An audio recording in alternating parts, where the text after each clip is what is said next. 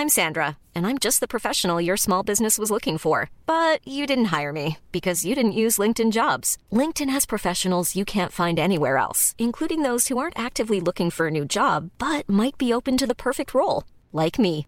In a given month, over 70% of LinkedIn users don't visit other leading job sites. So if you're not looking on LinkedIn, you'll miss out on great candidates like Sandra. Start hiring professionals like a professional. Post your free job on linkedin.com/people today.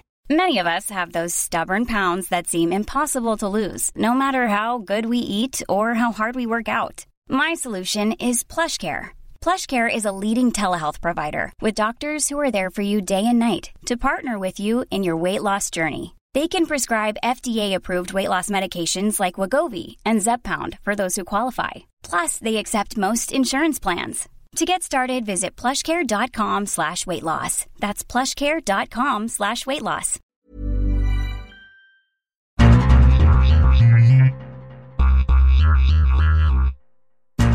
Good evening and welcome to the World Soccer Talk podcast.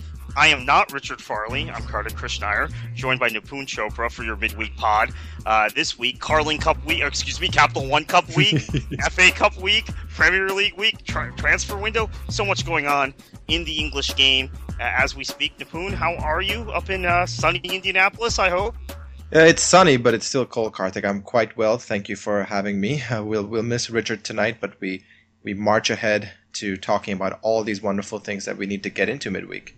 I would love to talk to Nipun about his local side, Indy 11, making some very exciting moves in North American Soccer League this winter. But we're here to talk about the Premier League and English football. Let's start with the Capital One Cup.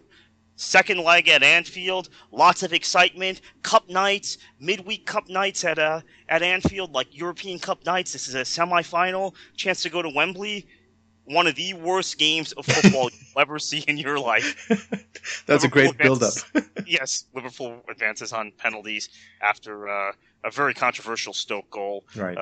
Which was offside. One of the worst 120 minutes. And I say it's one of the worst matches of football you'll see because we were forced to endure 120 minutes instead of 90. Nipun, Jurgen Klopp has gotten Liverpool to Wembley, albeit in a very unfashionable manner. He has, and the overarching thing I think that came out of this game was the incredible record Liverpool now has in penalties. It's pretty incredible given how bad English teams in general are at penalties. Liverpool somehow has this incredible record, but we know Liverpool penalties are mostly luck and all that stuff. But the game itself, Karthik, other than the offside goal, very even. The defense was much better than we saw the previous week for Liverpool in the Norwich City game, where their defense was all over the place. Sakho continues to defy analysis in some ways, in my opinion, because one week he has a terrible pass that inadvertently leads to a goal, and the following, or 3 days later, he has what was essentially a man of the match performance.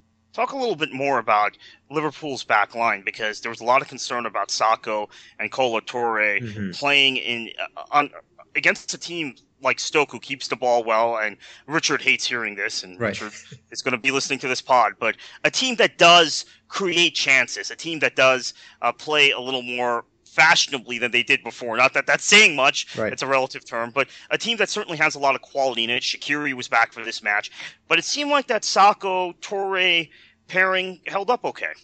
It did, and the big concern with them is you have the aging Toure with the inconsistent, in my opinion, Sakho, and that's what I'm getting at, is that you have these two players that one game look exceptionally good, and the following game look like they've never defended in a professional team in their lives. And that's the problem that I think Klopp has defensively, along with the issues at set pieces that have been discussed by everybody. I think in general, the positioning of these two players, they don't really understand where the other person is at any given time. So let's compare to Spurs.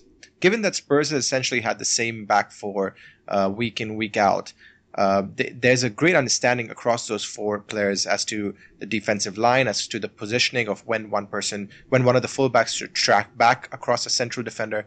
Whereas with Liverpool, with Moreno, who's error prone, we just talked about Toure and Sakho, and then you have Klein, who's in my opinion, I think he's a terrific right-sided defender, arguably the best right-sided defender in the Premier League, other than maybe Seamus Coleman. But he is also better going forward than he is at the moment defensively. So you have this mix of situations that may lead to leaking of goals. But then against Stoke, which as you said, is an attack-minded team, especially the Stoke Alona thing up front, they come up with the goods. So the inconsistency, I think, is what is difficult to really analyze. Yeah, and I think and of course Mignolet. Let's not forget Mignolet. Yeah, Mignolet did very well in this game, and he is kind of a penalty specialist. We've seen him save penalty kicks before. In fact, in his very first game with Liverpool, making that big stop, I believe it was against Sunderland, his old team, perhaps, or was it Stoke? It may have been Stoke.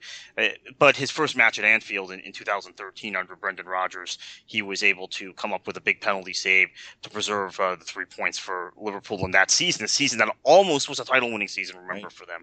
So let's move on.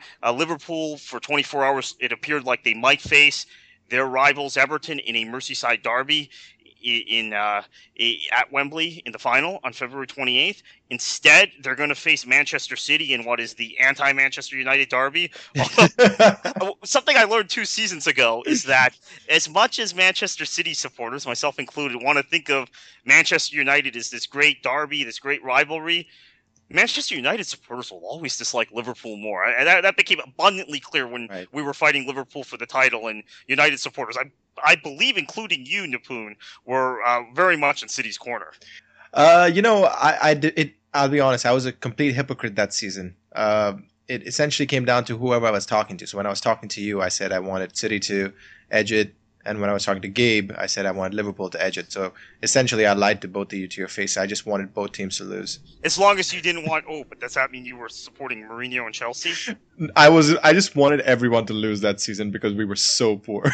Right, so if Arsenal had won the title, you still would have been unhappy. Right. Anyway, Roberto Martinez's team can maybe feel a little bit hard done by that call, the second goal. We'll get into that in a minute. But as Manuel Pellegrini pointed out post-game, and I pointed out on Twitter during the game, very clear penalty not called in the first leg, where Jesus Navas was taken down in the area. I mean, indisputable penalty. So officiating played a part, but I think it evened out in the end. And Martinez's team, again, blew a lead, and this time in cup competition, not in the league. And Manchester City moves on to Wembley. Yeah, you and I disagree on Martinez, but I have to admit that I think when I watched that game today, it was frustrating for me because I wanted Everton to win simply because I could go ha-ha in your face. But pretty much everything you said bore out to be true. And I really do feel bad for those Everton fans who probably understand why neutrals like myself enjoy watching Everton play, but it's got to be so frustrating for them to end up in losing positions or drawing positions over and over again lately under Martinez. Let's talk about the big decisions Martinez made. First, moving John Stones out to right back and sitting Seamus Coleman, which seemed a strange decision to start the game. And maybe you keep Jagielka out of the team, but of course you want his leadership. So I understand why the decision was made, but the absence of Coleman was very obvious. I thought Raheem Sterling had a good time actually out there the whole 90 minutes with Stones, or the 85 minutes or so Stones played running at Stones. And then the other key decision was playing Osman instead of McCarthy, which I thought was probably a good decision, but then it seems like Martinez panicked and inserted McCarthy for Osman. Osman, of course, has not played a whole number of matches, right? I mean, and he's an older player, but his experience, I think, was important for Everton, and his versatility, pushing out wide, his effectiveness on the break and being part of counterattacking moves. And when McCarthy came in, Everton's midfield was completely overrun. Yeah, I think there was definitely a feeling of rotation in there as well. I think Martinez did feel he needed to freshen up the team a little bit, and some of the changes you mentioned. So the one about Stones, I think we've seen before. Maybe a couple games ago, we saw the same thing with him, with Jagielka, Funes Mori, and Stones at right back. I agree. Stones does not look comfortable at right back. Was made a few mistakes today. So that ended up being an issue. But I think with Martinez, always the feeling, at least the way I look at it, that he feels they can do enough damage through the likes of Barkley, Deulofeu, Lukaku to negate some of the other issues. Because let's be honest, their strength continues to be in the forward positions, and regardless of how he plays the midfield or how he plays the defenders, all of them, including Cleverley, including McCarthy, all of them are liable for some mistakes along the way. So Manchester City win this match. They advance. They win 3-1, win 4-3 on aggregate. Key moment in the match might have been when Yaya Toure was pulled out. Now, we've heard for weeks about Toure slowing down. This game, Pellegrini opted to try and play with two holding midfielders behind Toure, Fernandinho and Fabian Delph. That still didn't work, and Toure eventually got the hook. Kevin De Bruyne came on. Jesus Navas had come on at halftime, and that coincided actually with that Osman for McCarthy change we talked about, and Everton was overrun from that point forward. This begs the question, Yaya Toure has been a one-of-a-kind player in the Premier League. I think we'd all agree over the last five or six seasons. Is time up? Is he now a rotation player for Manchester City? I know Pellegrini doesn't see him that way, but another manager, particularly a guy from Bayern who might come in, probably will see him as just a rotation player. Yeah, you and I have talked about this on my other podcast, this very specific topic of Yaya Toure, because it's got to be a nightmare in some ways for a manager, because you have this player who on his day is unplayable. Like, no midfielder in the world can keep up with Yaya Toure. Right, which is why I think that Pellegrini persists with it. Exactly. And I was surprised to see him come off today, because there have been several games this season where I'm on Twitter and I'm seeing Manchester City supporters reacting, or Bitter and Blue, the SB Nation site I manage, Manchester City site, people leaving comments there. Why is Toure on? Why won't he pull him? We have this option on the bench, that option on the bench. But I think Pellegrini always has this feeling, okay, even if it's minute 89, there are moments where he's still unplayable, unmarkable. But do you think maybe, Karthik, it also has something to do with the dressing room feeling? Because we know Yaya Toure is a crucial part of that dressing room. We know he's kind of moody even. So we know that if he weren't happy, that would kind of permeate through the dressing room. So maybe it's just man management from Pellegrini. Well, yeah, I think his unhappiness may have nothing to do with Pellegrini. In fact, it might have everything to do with Pellegrini. It might have to do with the feeling he has that Pellegrini is being moved out and Pep is being moved in, and his agent we know his agent makes bombastic comments. Right. His player tries to distance himself from at times, but is already making the comment that, well, if Pep comes in and anyone could win at Bayern and Barcelona, Yaya Toure is going to entertain offers to leave Manchester City. So, and whether that was a blackmail threat to the City brass to keep Pellegrini in place or not, it didn't seem to work. So that's the big question. So game-wise here, I guess the talking points again will be about Sterling getting to that ball after it. I want to say clearly crossed the line, but that angle that we saw was a little bit deceiving because, as it's been pointed out to me since, that if you take that shot from another angle, it looks like it's on the line. So you see green in the one shot, but that call was, of course, a talking point to be balanced out, as Pellegrini says, by the non-call for a penalty in the first game on Jesus Navas. But I think maybe the other talking point is when Kevin De Bruyne came on, Everton had no answer. They were not able to mark him. They were not able to account for his movement in the midfield and where he would pop up on the pitch. And also the Navas thing, I think. I mean, we know that Navas can be wanting for finished product, but there's no doubt that he stretches the play, and that's one thing that City tend to lack, is because they have these players that want to come inside. So when you have Navas stretching the play, it allows the players that want to come inside to have more space. So I think that was a combinatorial effect there, I think. Right. Last talking point from this game, of course, Kevin De Bruyne injured, looks like a serious injury. Early indication from Manuel Pellegrini after the match is that it might be just an MCL sprain, an 8-week injury, which will put him back end of March for City's presumed title push, and maybe even more importantly for the player, for the Belgium campaign in Euro 2016. This is the best chance Belgium has ever had to win a major international tournament, and not having De Bruyne would make that chance a little less likely. So I'm sure all of Belgium is waiting with bated breath. And if Eden Hazard were playing at a higher level, they may not be as reliant on De Bruyne this summer. But I think as it stands now, with the way Hazard's playing, De Bruyne is going to be critical for Belgium if they're going to make a push to win this Euro. Yeah, definitely agree with that. I don't think I have anything to add that would add any sort of insight more than what you just said. Let's move on to the FA Cup. Derby County, who is coming off a 4-1 loss at Turf Moor on Monday night, a match where they played very well for large stretches of the match and then just kind of lost their discipline and shape in the second half, taking on Manchester United at Pride Park, or whatever sponsors on Pride Park now. That's obviously a very big match because Derby's a team that's seen as a likely team to get promoted this season, although we thought that the last 2 seasons and they haven't gone up. And this season now they're hitting that swoon again. As I mentioned, lost 4-1 to Burnley at Turf Moor the other night against a Manchester United side that is in some sort of crisis mode, Nipun. Has been in crisis mode for a while, Karthik. It's going to be a good game because Manchester United under Louis van Gaal has had a very poor record against lower league opposition in the cup competitions. Every single time we've been dumped out of the cup competition, Louis van Gaal has come out and said that this is a turning point of the season, blah, blah, blah, and it's never happened. We know Darren Bent can put away a few goals for Derby, depending on his mood as well. And I think with United, there won't be enough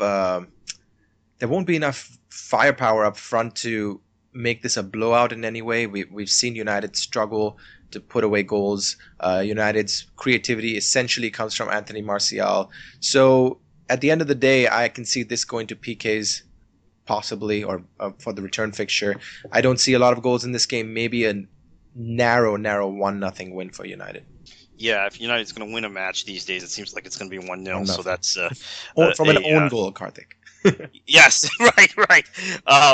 Which OGs is, as some people know, that I always say OGs happen for a reason. Mm-hmm. People would say for years, "Oh, Ferguson, Manchester United, they get lucky." Well, it's because they're pinning the defense back and they're defending so deep that OGs happen. Yeah. Well, not these days. Now it's just. Well, no, not these days, right? I'm talking about Fergie's United. I'm talking about the good old days for y'all who like Manchester United.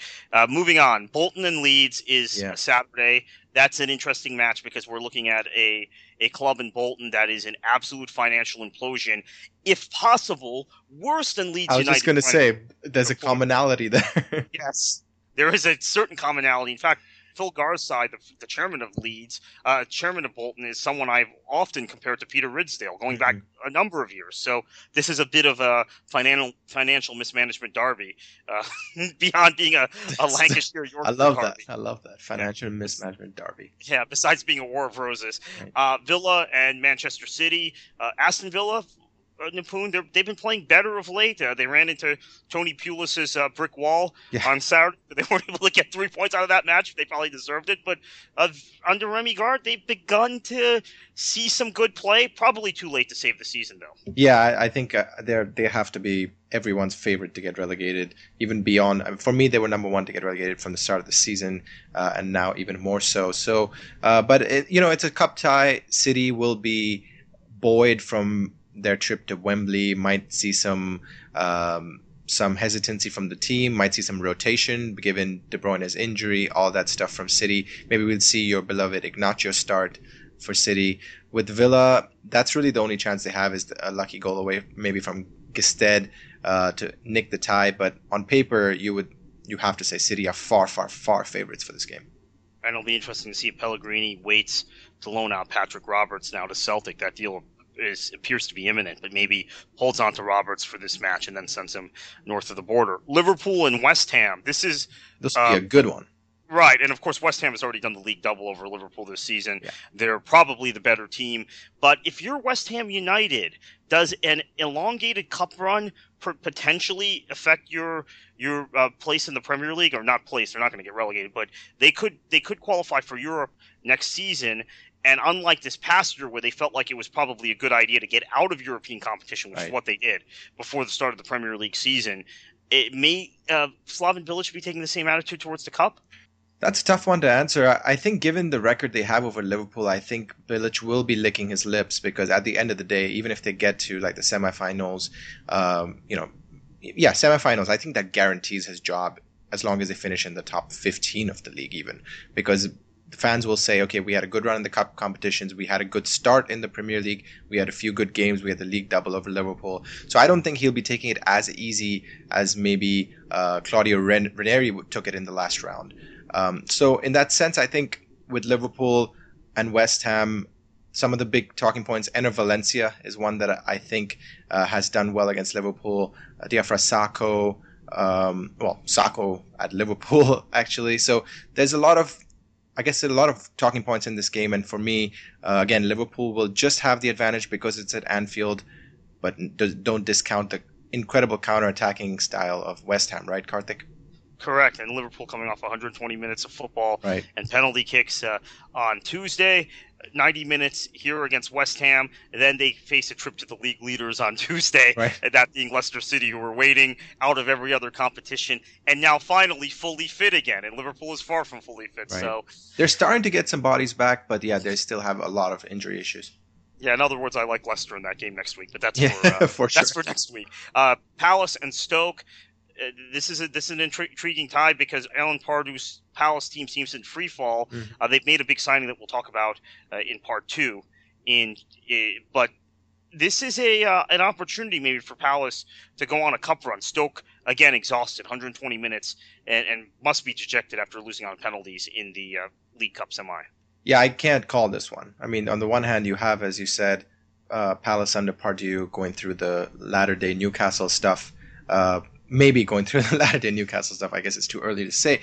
But and on the other hand, you have Stoke, which is a team that does not have a lot of depth, especially when they have trouble creating chances. They have those 4 players up top, and if one of them is injured, especially Arnautovic, I think they're heavily reliant on Arnautovic. So given that Arnautovic played majority of the game today, he might be rested for that game, and that will essentially mean Stoke will struggle to score, and maybe Palace will edge it. Your thoughts on that one? Yeah, I tend to agree. I think Palace might edge it, and it'll give them some confidence. They've lost. They haven't won a game in the league since December 14th, which is a kind of a Pardew effect. We've seen this at Newcastle in the past, as I talked about on the weekend show. Right. And this is unfortunately a byproduct sometimes of Alan Pardew's management style. The rest of the FA Cup, or at least interesting FA Cup ties, I'm just going to read these games. West Brom plays host to the Posh, to Peterborough. Nottingham Forest plays host to Watford. That will be an interesting tie. That's at Forest. Colchester gets a trip from Spurs, so that'll be real nice for them. Pompey plays host to Bournemouth, South Coast derby, and just a few seasons ago, Pompey was in the top flight and Bournemouth was in the 4th division. Now it's the reverse, so that's especially interesting. I'm not sure Bournemouth, though, how much longer they want to go in the cup, although Eddie Howe is beginning to get some players back, and they've added some depth in this. They've added some good quality up top, in my opinion. Yeah. Afobe, in particular, has taken off. Yeah, Afobe was a natural signing, and again, I think this is the kind of signing prior to the TV money that a team fighting relegation wouldn't have been able to make. Wolves were selling him, and the thought was that he'd go to at least a mid-table team, a West Ham, a Stoke, a team like that. Arsenal Burnley, that'll be an interesting match. Burnley chasing promotion in the Premier League. I'm not sure Sean Dyche back to the Premier League. I'm not sure Sean Dyche will be bothered if they lose this tie. Carlisle plays host to Everton, who are going to be dejected but rotated their squad after this is on Sunday, after that loss to Manchester City today. And MK Dons, now this is an interesting match, play host to Chelsea. What are your thoughts on that? What are your thoughts on Chelsea in general?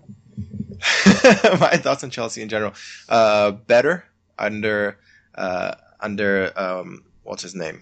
Hiddink. Well, Hiddink, yeah, Goose Hiddink. Wow, totally just had a brain fart. Yeah, better under Goose Hiddink.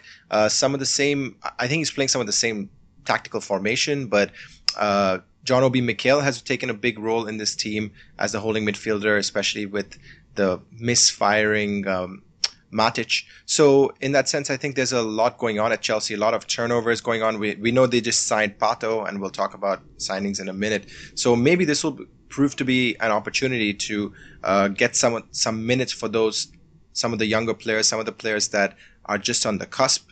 So it'll be interesting to see how they line up. Pedro, by the way, has had absolutely no real playing time, so maybe this is a game where we see Pedro start. Yeah, and Pato coming in, very easy to swap him. Pato, not necessarily an out-and-out striker. He can play out on the wing also, which I saw him do many times at Milan when they were playing a 4-3-3 under Leonardo and then under when Allegri took over. So I think Pedro is not panned out the way that some of us thought he would. Right. That's it for part one. We're going to be back in part two to talk transfers and something that will be very interesting for American listeners of our show. Stay tuned. This is the World Soccer Talk Podcast. Welcome back to the World Soccer Talk Podcast. My name is Kartik Krishnaiyer. I'm joined by Nipun Chopra. And Nipun, we're in the heart of the January transfer window. You mentioned Afobe in the last segment. That's a great transfer, a great move from Wolves to Bournemouth. He made that move a couple weeks ago. A couple of interesting moves this week, or in the last few days. First, Emmanuel Adebayor to Crystal Palace. That's obviously on a free, but Palace can register him now. And he has not played competitive football, I want to say, for almost a year now. He's been frozen out of Mauricio Pochettino's Spurs side. It's crazy. I mean, Emmanuel Adebayor at one point was one of the most feared strikers in the world. And I'm not talking like 10, 20 years ago. I'm talking, well, actually maybe 8 years ago. So maybe it's almost 10 years ago. When he was at Arsenal, he was at moments entirely unplayable. But even at Spurs, even at Spurs, first year or two at Spurs under Redknapp, he was tough to defend. And I think he's just had these issues. He had an issue with AVB. Then Sherwood brought him back in the team. Sherwood gets the sack, and Pochettino. He went to Real Madrid. Right, he went on Real Madrid on loan. Obviously, Manchester City. Before that, he played well until a certain point. I do think, though, there at Spurs, maybe what happened was Pochettino came in, was determined to play young players, was determined to give Harry Kane a run in the team, and then that run in the team was only supposed to be a few games, and it just was lightning in a bottle, and there was no way you could make that change. And also, like, to add to that, I think with Adebayor, there's a lot of off-field stuff he's had. He was in the bus that was shot at in 2012. Togo, yeah. The Togo? Togo, yeah, January 2010. Yeah, 2010. We've all read about the really sad stuff that's happened with his family, where he's been let down by his own family when it comes to money, all of that stuff. So I think that has really weighed on him. I guess I'm drawing a line of causation that I don't know exists, but in my opinion, that has weighed on him because there's quality as a footballer there, but the off-field stuff has dragged him down, and maybe he needs a fresh start. But realistically, Karthik, I think we're both in agreement that he is far from the player he used to be. Right, and Palace have had real problems scoring goals this season.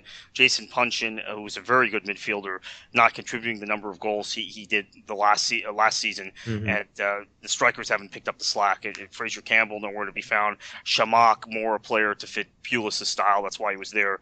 Predated Pardew. Sacco, I believe, is injured, who came in from Wolves.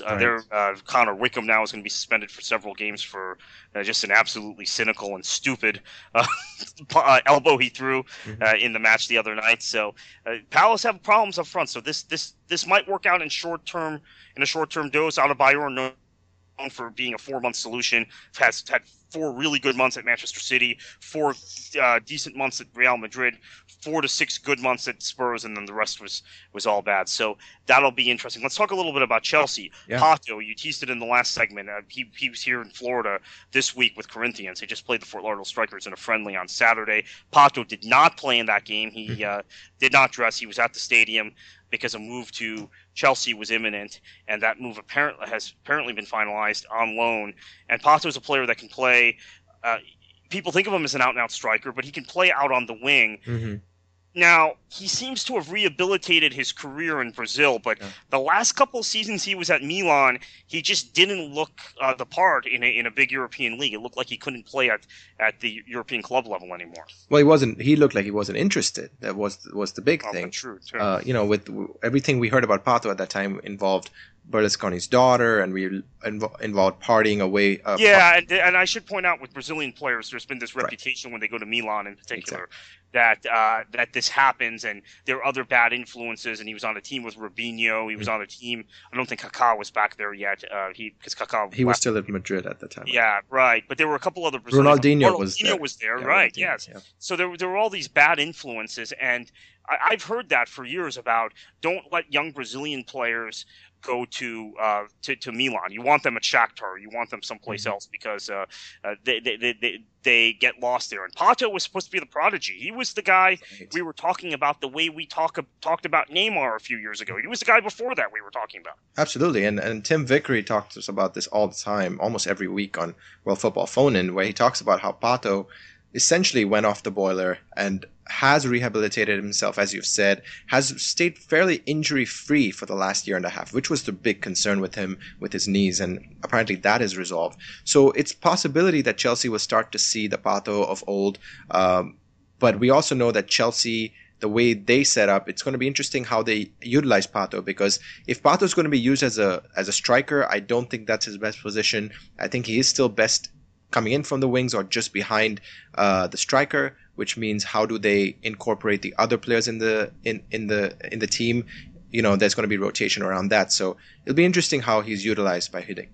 Another move that appears imminent. It could. Yeah, could you be, got to talk about this. This right. has been on your mind for all day, hasn't it? Yeah, and I'm very excited about it. Matt Mizaga, who is one of our best homegrown players in Major League Soccer here in the United States, coming out of Red Bull Academy. He's a New Jersey boy, stayed with his hometown club, which is the thing we're trying to develop in American soccer. We haven't been very good at that. Having people go to academy locally, then play professionally locally the way it is in the rest of the world. We've never had that. It's a new development here in the United States. So he stayed with his local club, and it looks like now he will be heading to Chelsea. Now, I hate to mention that my understanding is Kia Joorabchian is in the middle of this deal, and Kia Joorabchian is doing a lot of business now in the United States with Major League Soccer. I'm not sure he's involved with the NASL, but I wouldn't be surprised if he is. He's always looking to park players and move players, as those of you who know who he is and listen to this show often are familiar with. But this is very exciting because this is the best central defense prospect that the U.S. has, besides John Anthony Brooks, who is having a great season at Hertha Berlin, who sit right now in a Champions League position in the Bundesliga. They're fourth. I don't know that they'll stay fourth. They very easily, or they're third right now. They could very easily fall to seventh or eighth second half of the season. But that's probably the center back pairing for the future. And you have Brooks at Hertha Berlin, potentially a guy that could move to a Wolfsburg or a Bayern or a Borussia Dortmund. There's been talk of that in Germany. And then Mizaga, who's 20, going to Chelsea. I assume he'll be loaned out a couple times, but in a big club system in Europe. And my pessimism about the U.S. men's national team and the number of players we have playing either in Major League Soccer or playing for second-tier clubs, not necessarily second-division clubs, but second-tier clubs on the European continent. The one exception would be Borussia Mönchengladbach's Fabian Johnson, who's having a fantastic season. But he would be the only exception to that. Everybody else is playing for lesser first division teams or playing in Major League Soccer or playing in Mexico, which is not a bad league, but again, I don't think it's the same thing as playing in Europe. Some of my pessimism will be doused if John Anthony Brooks continues this run at Hertha Berlin and moves maybe to a Borussia Mönchengladbach where he'd play with Fabian Johnson or a Borussia Dortmund next year, a bigger German club, a better supported German club, and Mizaga comes to Chelsea. So this is very exciting. This is a player who's a good ball playing. Now again, this is by Major League Soccer standards, but he's a good ball playing central defender. So let me ask you. Yeah, let me ask you the question that I'm sure everyone wants to hear your opinion about, and I know we need to move on, so we'll do this in a minute. But do you think this might go down the Jonathan Spector route, where he went to United, had a couple of appearances, but was shipped out maybe 2 or 3 years later after not making the cut? Or in other words, should he have gone to maybe a middle Premier League team, a Stoke City, as opposed to a Chelsea, or do you think going to Chelsea itself is the right move? If he follows the Spector path, that's a good question. If he follows the Spector path, I'll be happy with it because Spector then went to West Ham, Charlton on loan. It was Charlton, okay. Right. And Alan Kirbishley liked him and then brought him when Kirbishley got the West Ham job, bought him outright from Ferguson at that point and took him to West Ham. And he stayed at West Ham through Kirbishley's tenure and through another couple of managers before they were relegated. And now he's a championship player, but he was a very, very good player for the United States and had a mental toughness and a versatility playing different positions, whether it was right back or center back, or even you could plug him in an emergency at holding mid, that other U.S. players didn't have. So if it goes that route, I'll be happy. Of course, I hope it goes a little better than that and he can stay at Chelsea. But my fear, of course, about this is that he gets loaned. He becomes one of these Chelsea players like the Bamfords or the McEachrons or others that just previously Michael Mancian and Bruma, all these guys that just keep getting loaned out every year. Although, quite frankly, that's still better than what the U.S. has got right now. The U.S. That's true. Yeah, not to plug my own article here, but on WorldSoccerTalk.com, you might be surprised, and Richard Farley and I talked about it last week, the number of players, and I have an article about Mezaga today and this move to Chelsea, and lists the number of players the United States has had that has made an impact in the English top flight league and in other European divisions in the past. And it might surprise folks as to how many players have been playing in top leagues that are American in the past, and compare that to today when soccer is more popular than any point in American history, in American sporting history, and we have so few guys of note playing abroad, and most of them are playing domestically. And it's great to have an improving domestic league and domestic leagues, including NASL, which you and I follow, the second division. Yeah. It's there's this cost, so I'm excited. I hope it works out. Let's stay with Chelsea. Ramirez has moved to China after 5.5 seasons at Chelsea, and Gervinho, who still played decently for Roma, although he was a Luis Garcia player, and Garcia has been sacked. He was with Garcia at Lille and then went to Arsenal. Maybe not in Spalletti's plan. Both of them moving to China for exorbitant fees. It's so confusing. Again, to invoke Tim Vigri, he was talking about this, how Brazilian players are now, especially Brazilian players, are being very seduced by moving to China because they're essentially getting a good lifestyle, decent weather, and getting exorbitant amounts of money. Oh, and by the way, 6 Corinthians players, and we mentioned Pato earlier from Corinthians, and they played the Fort Lauderdale Strikers the other day here in the American Second Division. 6 Corinthians players not available for that match because they were all moving to China. 6 of them. Incredible. I was reading an article a couple of days ago about Asamoah Gyan, who moved to, I think he moved to Guangzhou is where he moved to, but made him the 3rd highest paid footballer in the world. We're talking about Gyan being paid almost as much as Cristiano and Messi in terms of salary. Yeah, he was a mercenary to begin with. Because I remember he left Sunderland to go to some club in the Middle East for an exorbitant fee. Absolutely. But playing well for Sunderland, that really hurt him that season. Yeah, which is crazy when you think about the fact that now a player that is, I don't want to say mediocre, Gyan was a good player, but he's nowhere in the bracket of even the top 100 footballers in the world, and he's getting paid like he's one of the top 3. So that's the reason why China, and maybe it's a good thing in some ways, Karthik, because now you're getting influx of external money back into the league that can be used in whatever way, but it's just kind of troubling in some ways because of the talent being sucked out, I guess. So let's move on to a sore subject for a lot of American soccer fans, but seems to be a constant subject discussed on World Soccer Talk and by our readers and our listeners. Fox. Fox's soccer coverage in the United States. For those of you who are listening in the UK or Australia, you may not be able to relate. Oh, actually in Australia you might be able to relate. I don't know what kind of job Fox does with football over there, football, soccer over there, but certainly in the United States it is controversial. So today they officially secured the rights. We reported it first at World Soccer Talk. Christopher Harris did.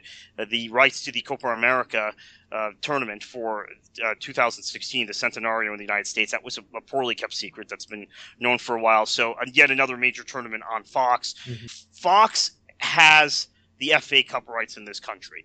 The Premier League, of course, is on NBC Sports. NBC gives you basically wall-to-wall coverage of the Premier League with all these bumper programs, with all these auxiliary programs, all these brand-building features, documentaries that are commissioned, like this Gary Lineker documentary on Crystal Palace, 4-part documentary commissioned by the network. Contrast that with Fox, which gives you, I don't know, Nipun, maybe you can comment on what Fox does. What's a synonym for nothing? Zilch. Zilch. It gives us nothing. I mean, the first question, I guess, Karthik, is let's start with this one. I mean, the big criticism of Fox came around, 4 years ago in the Champions League when they were trying to force Gus Johnson down our throats. I think we all agree on this. Are they better than they were 4 or 5 years ago with that Gus Johnson nonsense?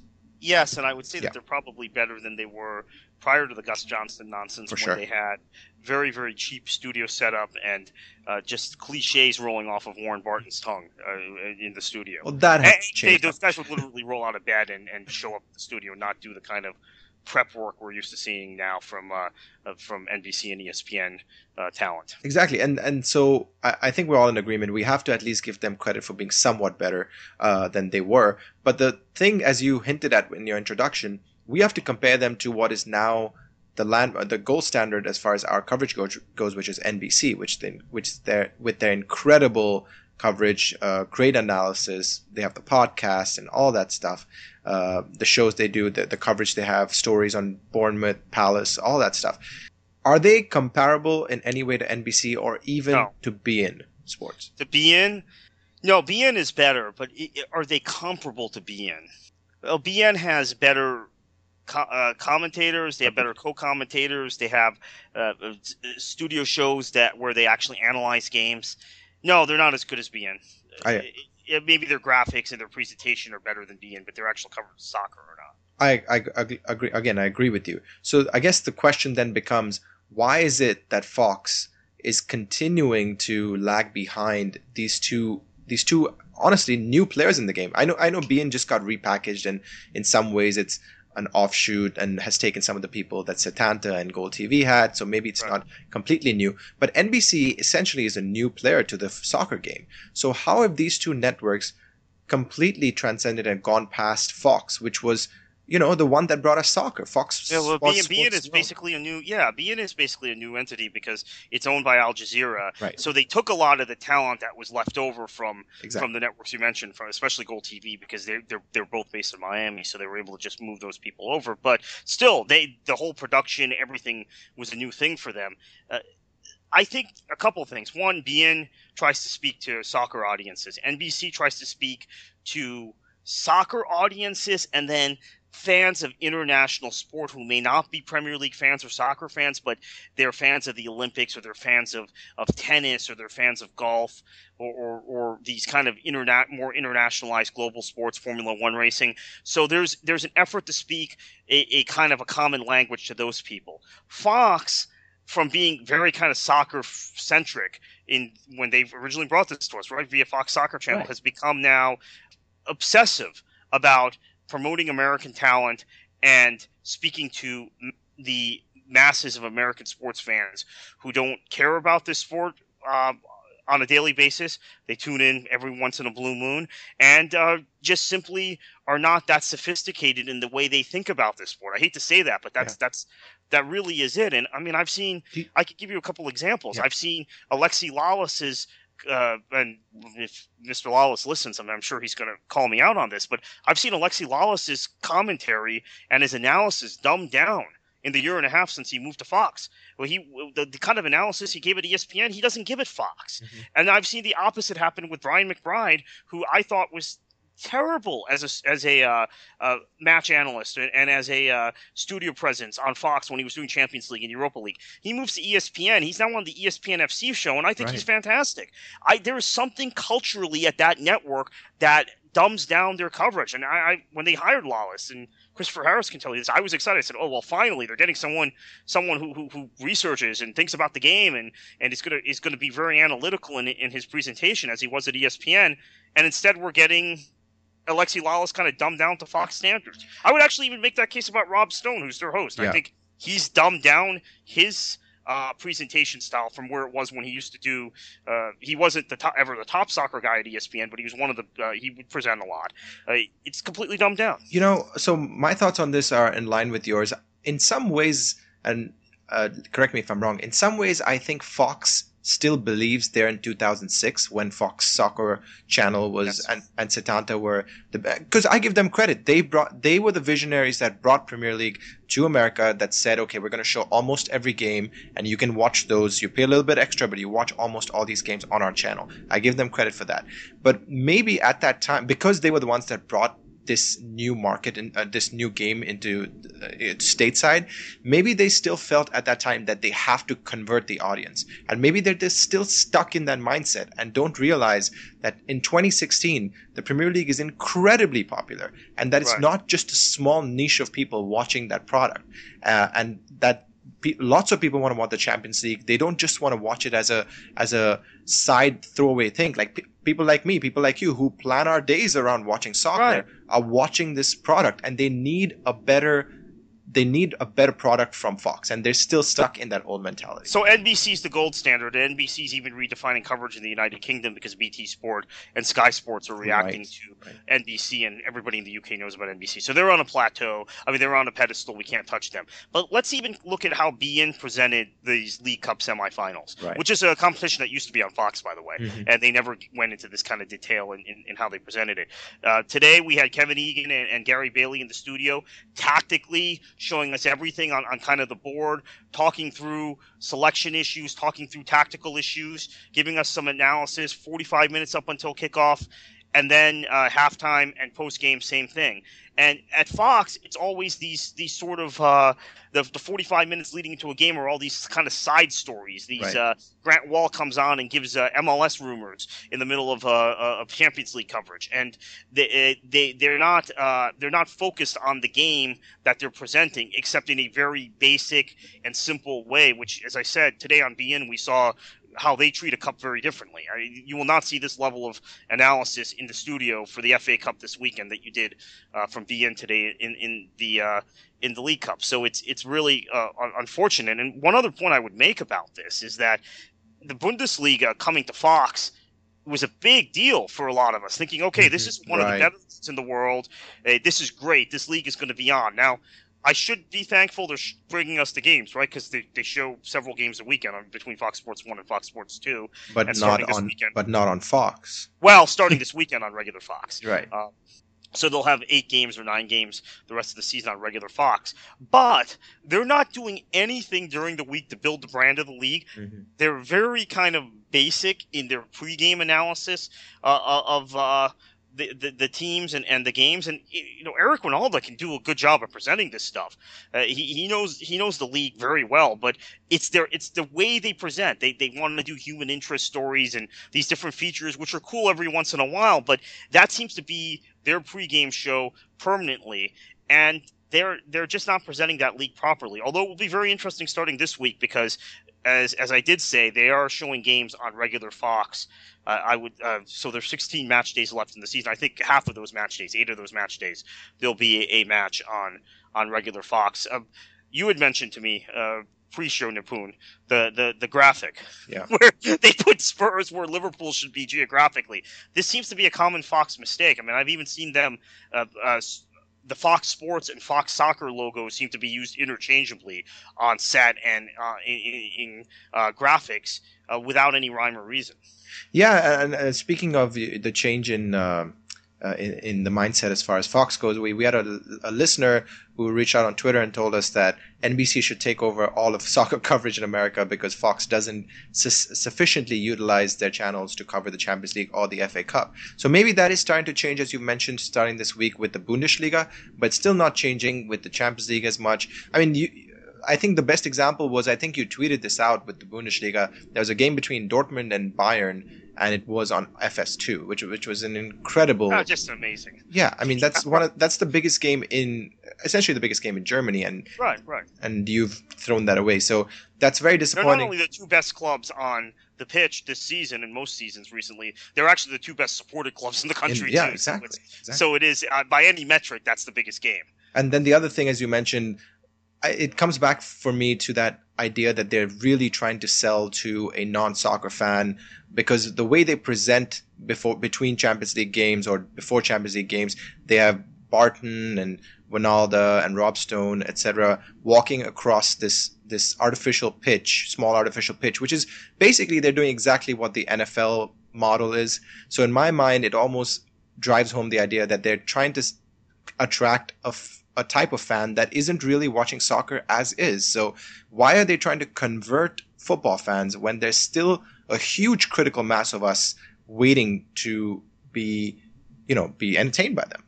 Right, and even in their coverage of Major League Soccer, I would say that ESPN blows them away, and part of it is easily. And part of it is that Taylor Twellman, as an analyst, doesn't pull any punches, and it seems the Fox guys are more, and they don't have Winalda on those broadcasts because he is very critical of Major League Soccer and makes some very good points. So they've of course placated MLS by keeping him off the broadcast and putting on. I love John Strong, but he's other than him, guys that are not going to be critical, and those people who are going to be very soft on the league, so and on the quality of play, incidentally. So that's the sort of thing that they do when they're a rights holder, right? Same thing they did for the NFL, right? They're very soft on anything. They don't ask the hard questions, in addition to giving this very watered down presentation. So if you feel differently about Fox coverage of soccer, of the FA Cup, of the Bundesliga, of the UEFA Champions League, even of Major League Soccer, I tend to think most MLS fans are happy with Fox, and that they actually don't like ESPN as much because Twellman is critical. ESPN studio shows, you'll have a lot of questioning of the quality of MLS. You'll have Brian McBride come on and say, well, I think Jordan Morris should sign at Werder Bremen. I'm sure they weren't happy about that. So I think actually MLS fans like Fox better than they like ESPN. But if you're a fan of the UEFA Champions League, the FA Cup, English football, because all three properties used to be on Fox, and now we see the League Cup being covered better by beIN than it was covered by Fox. We see NBC take the Premier League to a whole new level, best coverage in the world we get now in the United States of that league as compared to Fox. And Fox still has the FA Cup, and now it seems like the FA Cup, and maybe we should close on this, Nipun. It seems like the FA Cup in the United States has less of a following than it ever has before relative to the league, and even relative to the Capital One Cup, because the coverage of those two events is so much better. And like I said, just watching the pregame and postgame these last 2 days on beIN compared to what we're going to get this weekend on Fox for the Cup competition that's typically or technically the bigger competition, for newer American fans, they'll probably think, the Capital One Cup's probably a bigger tournament. Yeah, that's an interesting thing, because we know there's been a drop in the interest in the cup competitions, even in England. I mean, there's been a drop in attendances. There's been a drop in TV revenue from, especially with the FA Cup. I actually don't know the figures on the Capital One Cup, but true for the FA Cup. So when you translate that and you talk about a cup competition that a lot of people here don't know the relevance of, they don't know that it's one of the oldest cup competitions in the world, and the fact that the players they want to see as a product are being rotated in and out of these teams. They might not get to watch them play. They're midweek games sometimes, all those things. So I think all of that adds up to the fact that the coverage of both cups, Capital One and FA Cup, is kind of slacking. And then you add to the fact that beIN and Fox are covering them respectively. It's just not anywhere close to NBC's coverage of Premier League. I would agree with that, and Nipun, thank you again. Richard Farley will be back with you at the weekend, and Lawrence McKenna will be back also. You'll probably hear from Nipun and I next Wednesday, following a midweek set of fixtures in the Premier League. The big match of those fixtures is Liverpool traveling to Leicester, league-leading Leicester City, and I'm beginning to get the feeling, and Nipun, before we close, maybe I'll ask you this, I'm beginning to feel like Leicester could win the league, believe it or not. Well, are you there yet? No, I'm not there yet. I know it's so unfair because statistically they're right up there, given the fact that they're top of the league at the end of almost at February. So I still don't think they'll win the league, but I think I was converted to them being top four in December, early December. I was converted. So top four, yes. Right, and I think Claudio Ranieri, he's got a couple more rabbits up his sleeve. Rabbits in his hat, I should say. The pizza thing is working. Pizza thing is working, and I think the next thing that might work is Tinkerman returning. I have a feeling we're going to see some tactics now that he's in a position where he's leading the league. We might see some changes in tactics which are helpful. Anyway, that is next week when Leicester hosts Liverpool and 8-9 other Premier League fixtures. So Lawrence and Richard will be back with you this Sunday. For Nipun Chopra, I'm Kartik Krishnaiyer. Thank you for listening to the World Soccer Talk podcast. Kartik, can I say it? And Nipun, take us out. Yes. Enjoy your football. The World Soccer Talk podcast is a production of World Soccer Talk and is executive produced by Christopher Harris and produced by Richard Farley.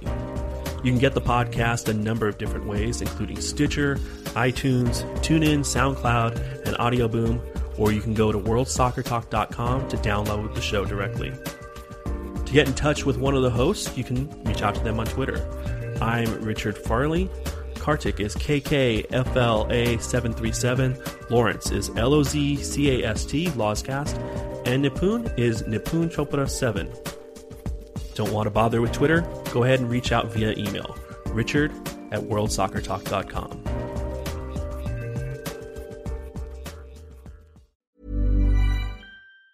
Planning for your next trip? Elevate your travel style with Quince. Quince has all the jet-setting essentials you'll want for your next getaway, like European linen, premium luggage options, buttery soft Italian leather bags, and so much more. And it's all priced at 50 to 80% less than similar brands. Plus, Quince only works with factories that use safe and ethical manufacturing practices. Pack your bags with high-quality essentials you'll be wearing for vacations to come with Quince. Go to quince.com/trip for free shipping and 365-day returns. Hi, I'm Daniel, founder of Pretty Litter. Did you know cats tend to hide symptoms of sickness and pain? I learned this the hard way after losing my cat, Gingy. So I created Pretty Litter, a health monitoring litter that helps detect early signs of illness by changing colors, saving you money and potentially your cat's life. Pretty Litter is veterinarian developed, and it's the easiest way to keep tabs on your fur baby's health right at home. Go to prettylitter.com and use code ACAST for 20% off your first order and a free cat toy. Terms and conditions apply. See site for details.